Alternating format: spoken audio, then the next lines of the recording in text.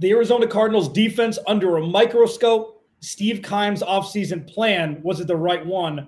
And a prediction for 2022. Howard Balzer joins me for the whole damn show.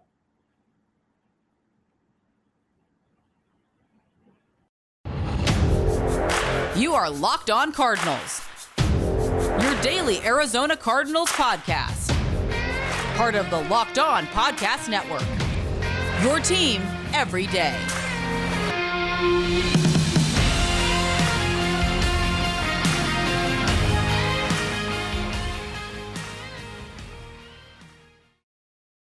Welcome in Thursday, Locked On Cardinals. Alex Clancy here. As always, follow me on Twitter at Clancy's Corner. Follow the podcast at Locked On AZ Cards. Please subscribe to the YouTube channel as well.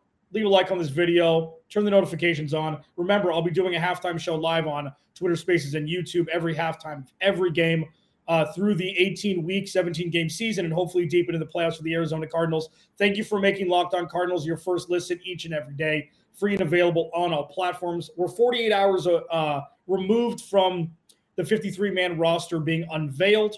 Not a whole lot of surprises, as I mentioned yesterday. I brought up Devon Kennard on Twitter. I kind of got a little blowback on that. I was kind of surprised that he wasn't retained, even though we didn't have as much of an impact as people would have hoped coming over from Detroit for the last couple seasons. But veteran presence is veteran presence in the locker room. I thought they would have retained him, but they didn't. This gentleman and I have bonded over the last, year and a half or so since he's been in Phoenix covering the Cardinals.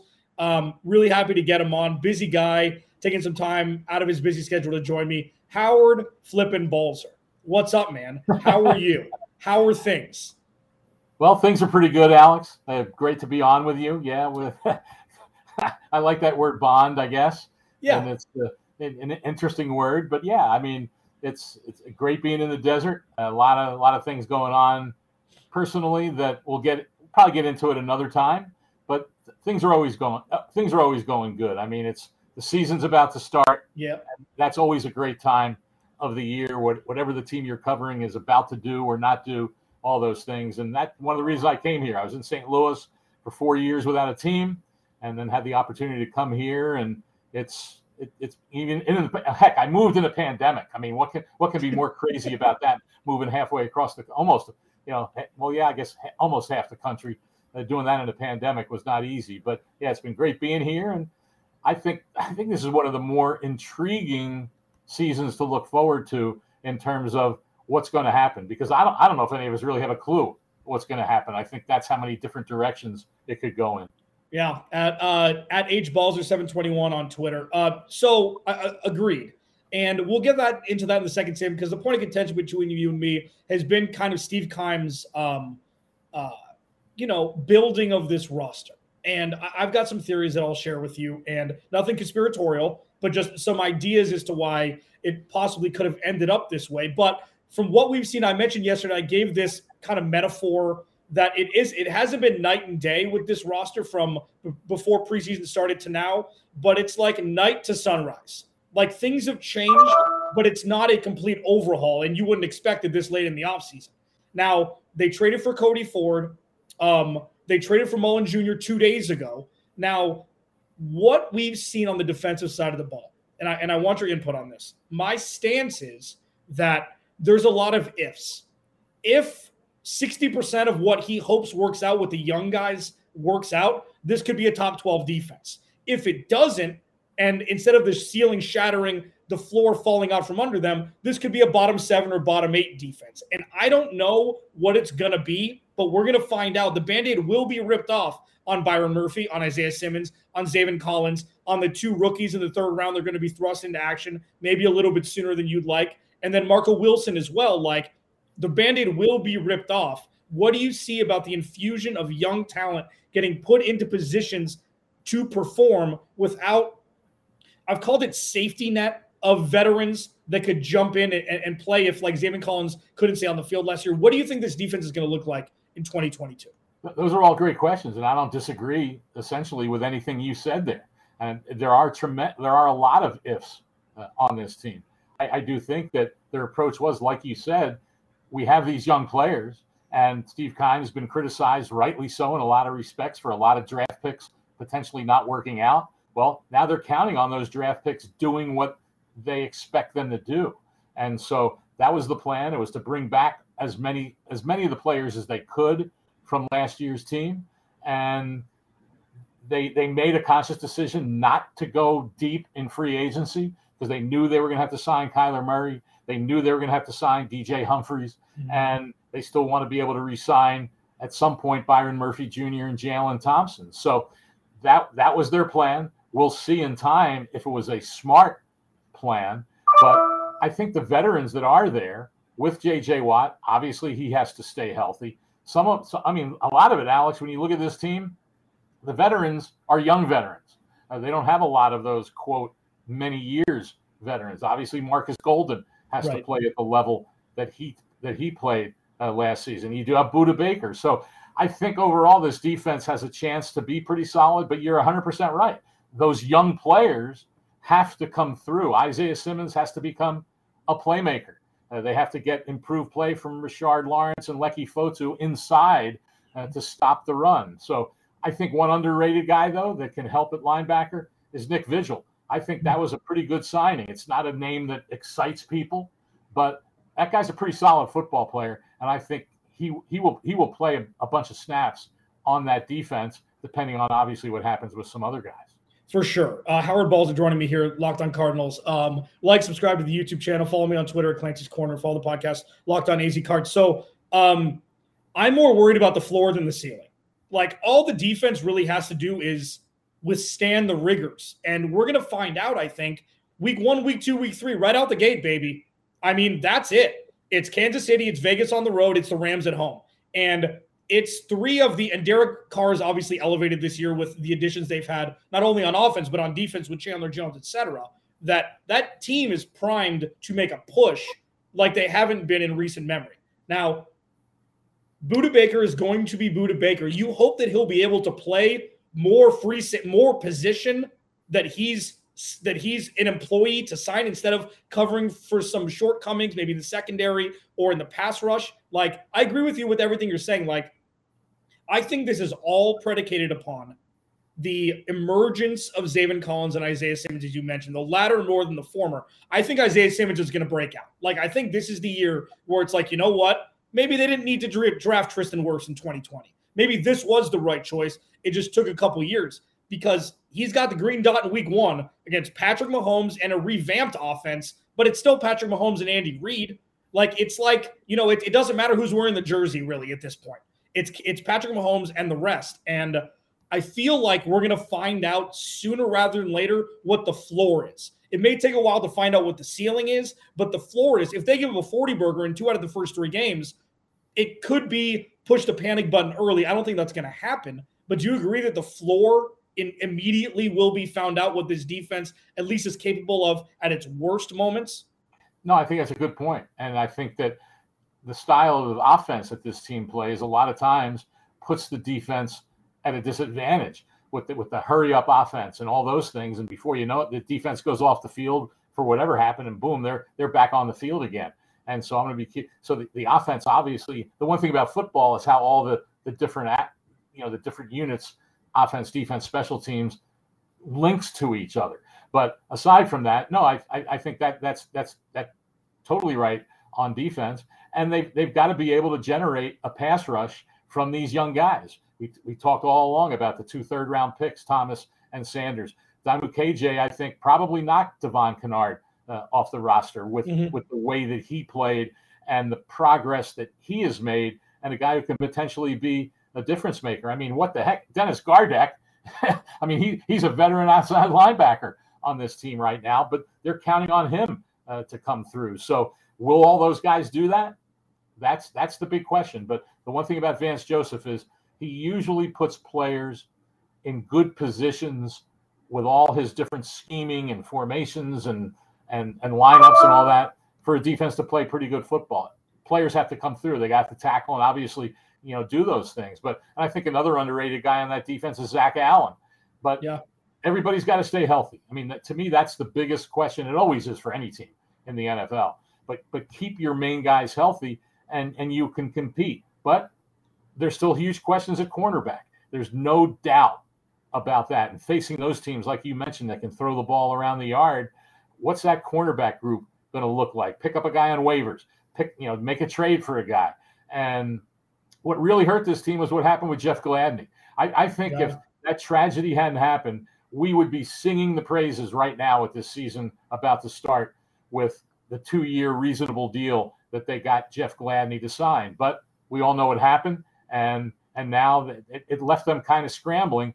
And I think they didn't want to go for one of those. We've all talked about them, the Chris Harris Jr.'s and the Joe Haydens and Janoris Jenkins, call him Jackrabbit. Mm-hmm. We've all talked about those guys, but I think the Cardinals just figured, hey, we've got to have these young guys come through, and now it's on them to do that. Howard Balzer at HBalzer721 on Twitter. I'm Alex Clancy. Follow me on Twitter, Clancy's Corner.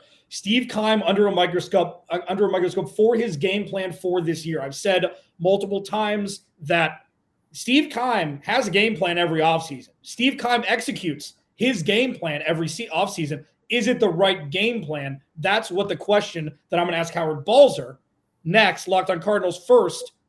You've heard of Elias Sports Bureau, okay? Elias Sports Bureau is the official statisticians of U.S. pro sports leagues, including the NFL.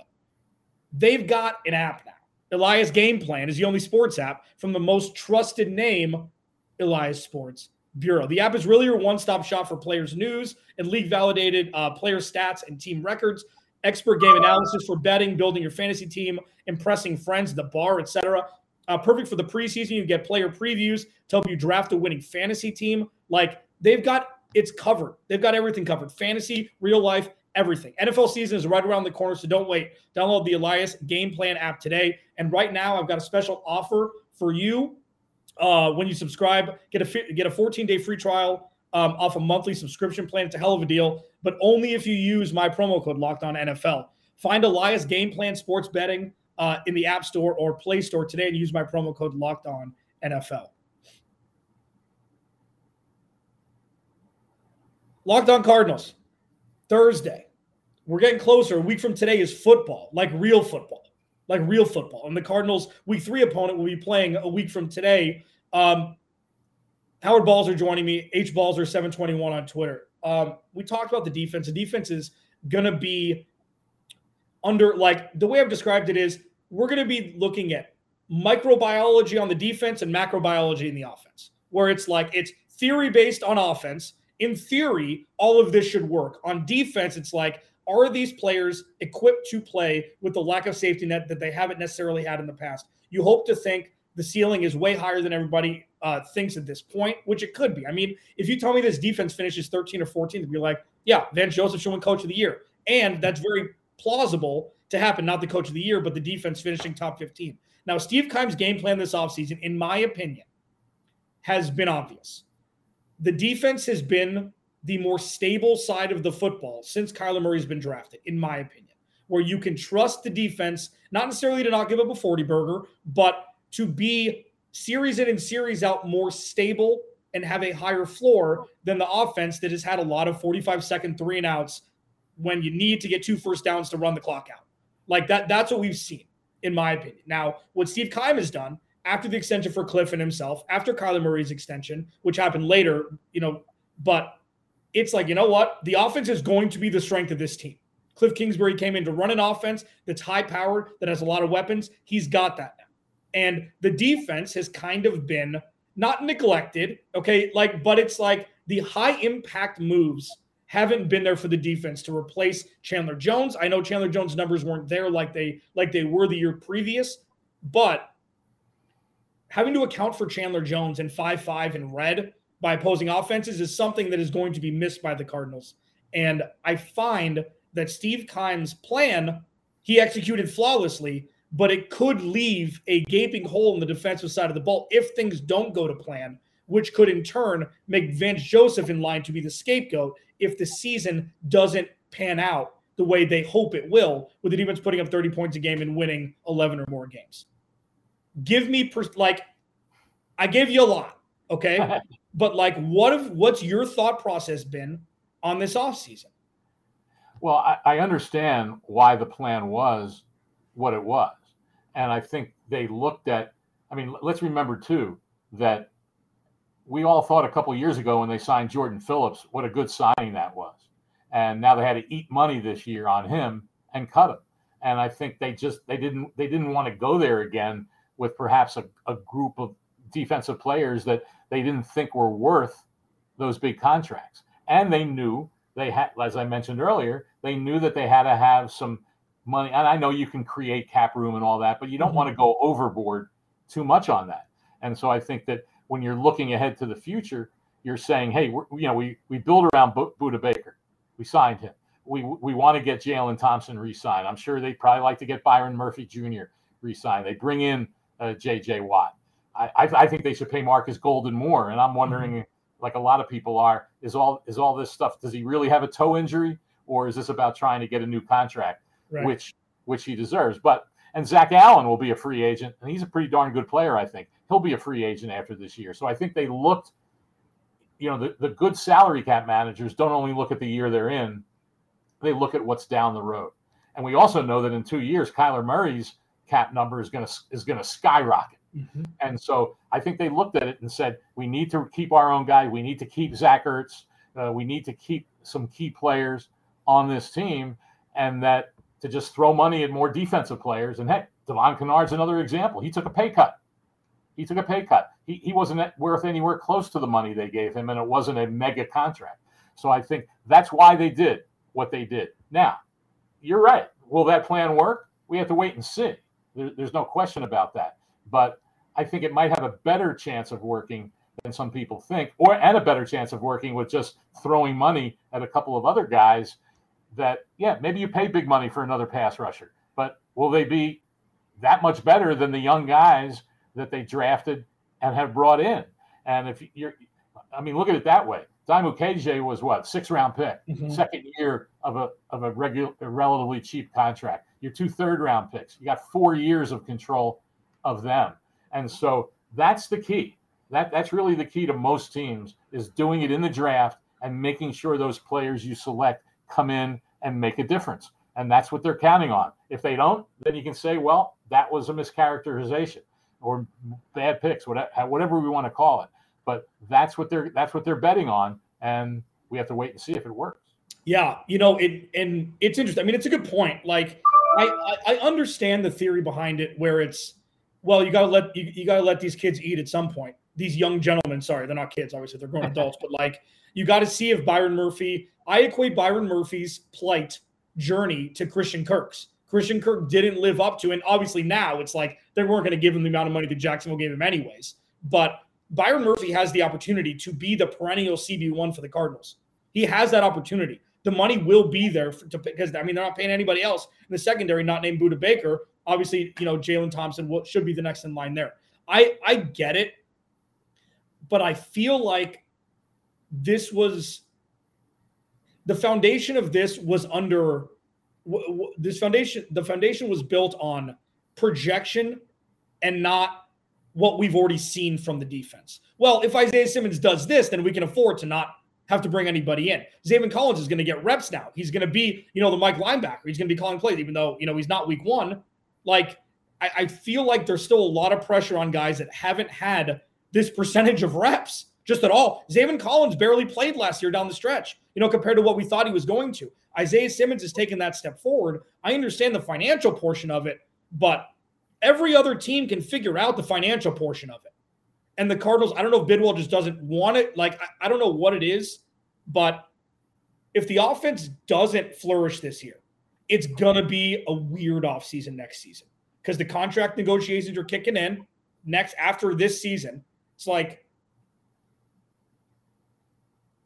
the what if Band-Aids getting ripped off is either going to be great or it's not. It's going to be not so great with the amount of firepower given to this offense. If it doesn't work, like, it's going to be uncomfortable. It's going to be uncomfortable. And I want to continue this conversation next because, like, we can talk about this till we're blue in the face back and forth about the theory behind everything and Steve Keim's ability or inability to do specific things. That's cool. I want to talk about Hollywood Brown. I want to talk about Trey McBride because the draft was weird also. It wasn't normal. Nobody saw this coming. Nobody except Hollywood Brown didn't even see it coming. So I want to talk about that because if Hollywood Brown can become a bona fide wide receiver 1A to DeAndre Hopkins for the next handful of years. And if he deserves the contract extension that he's going to want after this season, this offense could easily put up 30 points a game. I want to get Howard Balzer's thoughts on it. Next, Locked On Cardinals, Alex Clancy here first. And the transition here is tough. Every time we do this, it's tough, but it's an important topic. We've had a partner jump on the NHTSA. Like, I'm going to talk about drinking while on drugs, while smoking weed. Like, I'm not making light of this. The transition is just difficult. There's a lot of people that do this. There's weeds getting legalized, state after state after state. If you're one of the people who thinks it's okay to drive stoned, just think before you drive. Okay. What's the worst thing that could happen? You say, well, you could be driving the speed limit or lower. It's no big deal, right? That's not right. Okay. Your reaction time slows down when you're high. Like, just because weed's been more streamlined and, it's becoming more legalized doesn't mean it's on DUI if you get stoned and drive. Okay. You're not only putting yourself in danger, but everyone around you. That's a buzzkill. Okay. Stop kidding yourself. It's not okay to drive high. If you've been using marijuana, weed in any form, do not get behind the wheel. If you feel different, you drive different. Drive high, get a DUI. Howard Balzer joining me Thursday, Locked On Cardinals. Follow him at hbalzer721 on Twitter. Follow me at Clancy's Corner. The Band-Aid is going to get ripped off, and it's going to be fascinating. Like, this is a true case study in everything that we know nothing about. We don't you can project project win totals. They're going to regress. They're going to do better. They outkicked their coverage last year, starting 7-0 and 10-2, or they weren't what we saw down the last 5-6 games of the season. We have no idea what this team, we have no idea. The ceiling offensively has raised. They've got 38 running backs and 47 wide receivers. You think that they're going to be running a lot of 10 and 11. You might see a little 12 personnel if Trey McBride emerges as a pass catcher that Kyler Murray can trust with Zach Ertz. But you'd think that the latter is not going to be as potent as the former. And on top of that, with DeAndre Hopkins out for the first 6 weeks, the first 3 games, if the Cardinals start 2-1, I wouldn't be shocked. If the Cardinals start 1-2 or 0-3, I wouldn't be shocked. If they start 3-0, you can't be shocked because we have no idea what's going to happen. Right. Howard, Hollywood Brown, trading for Hollywood Brown with 23rd overall pick, getting a 3rd round pick back. I wasn't upset for 1 second about the fact that they traded for Hollywood Brown. I just thought that there were a lot of more pressing needs with that 1st overall pick that would give him more control than a year with an option that you get from Hollywood Brown. I get the background. I get everything like that. What was your reaction to the Hollywood Brown trade on draft day, and then the drafting of Trey McBride, tight end, instead of an edge rusher like Drake Jackson, or an offensive lineman, or trading up and drafting David Ojabo, who fell to the Ravens a couple spots before the Cardinals pick? What was your thoughts for the first 2 rounds of the draft for the Cardinals? I think, like everyone else, we were taken by surprise.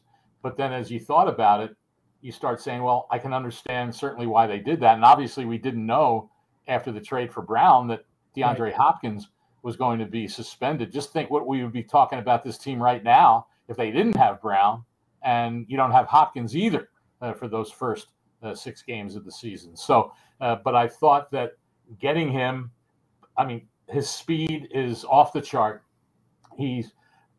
The key will be how much will he be able to get open and all those things with the other receivers. Does AJ Green step up and play a lot better than he did last year? And hey, they're going into this opening of the season not even knowing if Antoine Wesley and Rondale Moore are going to be able to play.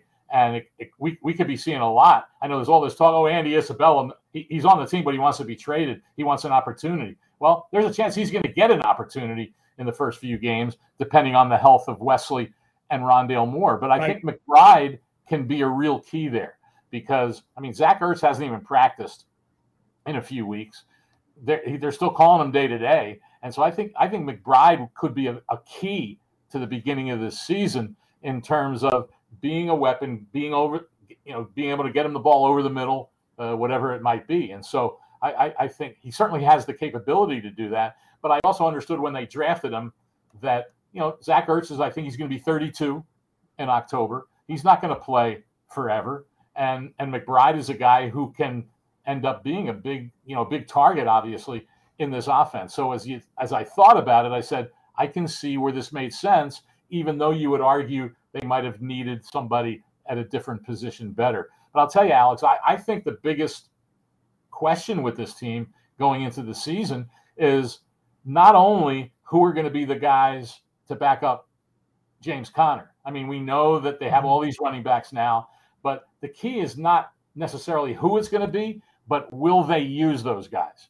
Because if you really look at the second half of last season, when there was only one game where Chase Edmonds and James Conner played together at the same time, after the first 8 games of the season when they had a tremendous job share. Then Edmonds got hurt. They overused Conner. He got hurt. Edmonds came back. They overused him. He got hurt again. Conner got hurt again. I mean, it was just a disaster.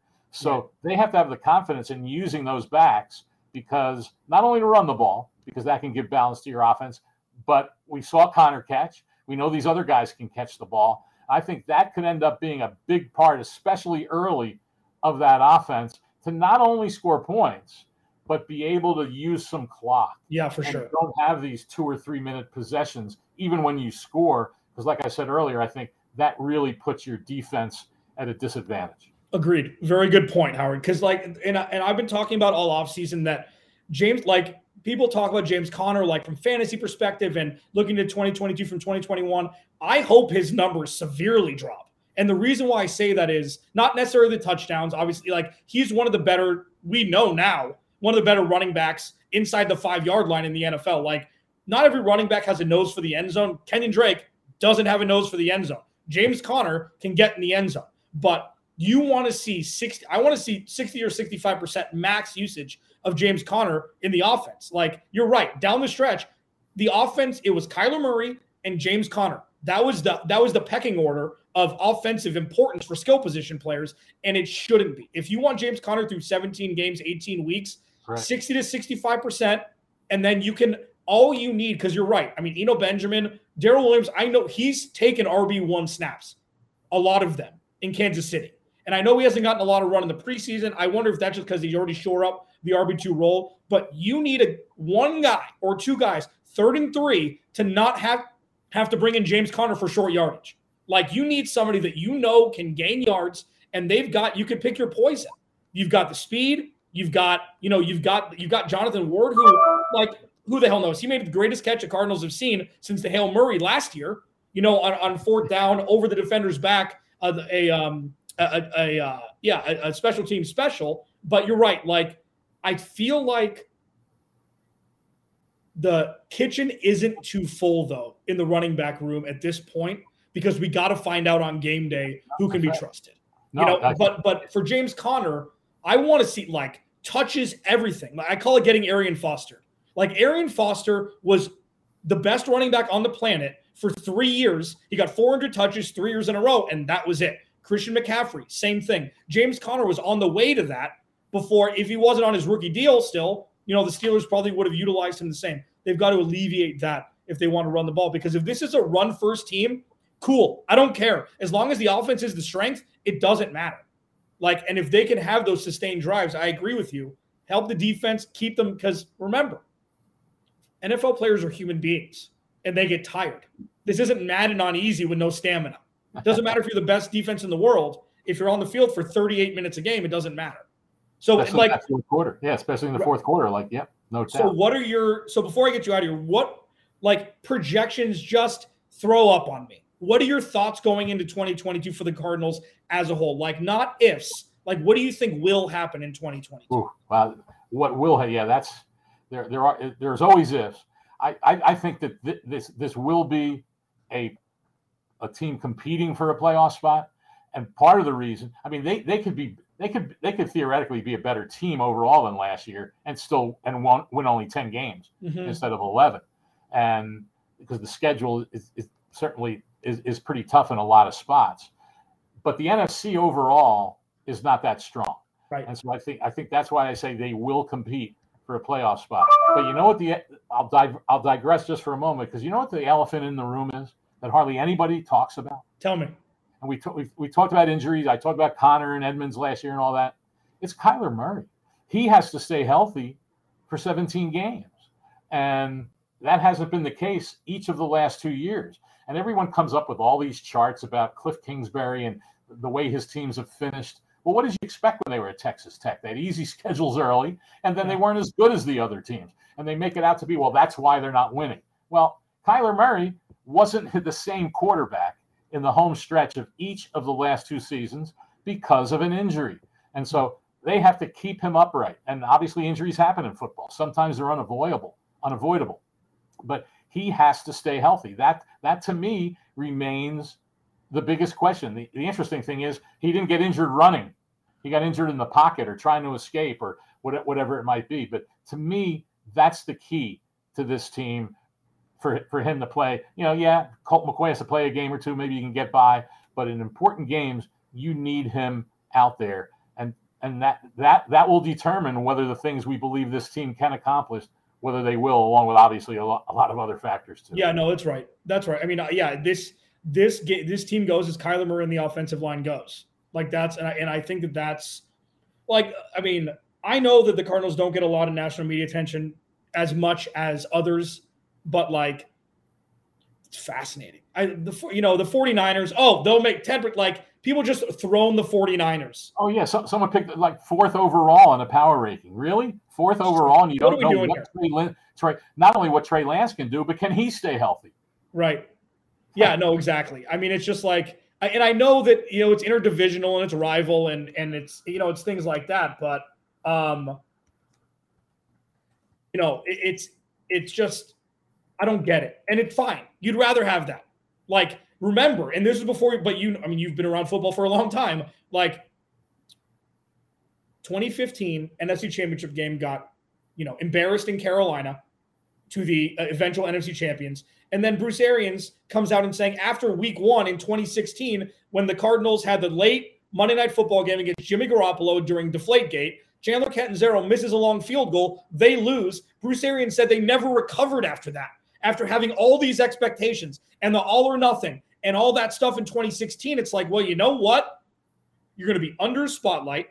You play on Christmas. You've got Hard Knocks in season. There is no hiding anything. Cliff Kingsbury, Steve Keim, Kyler Murray, it doesn't matter. It doesn't matter who's getting paid what. It doesn't matter who have extensions where. The Cardinals will be exposed without the negative connotation. Everything, it's naked, it's Band-Aid ripped off, and it's going to be effing incredible to watch. Like, it's going to be must-watch TV for Cardinals fans. It'll be painful. It'll be jubilant. It'll be everything in between. You want to kiss your mom and smack your dog. Like, you want to do everything. Like, it's going to be – sorry, don't smack your dog ever. Proverbial, ever. But it's going to be fascinating, and we're here for it. Howard, thank you so much for joining me. Alex Clancy, Locked on Cardinals. I'll talk to you Friday.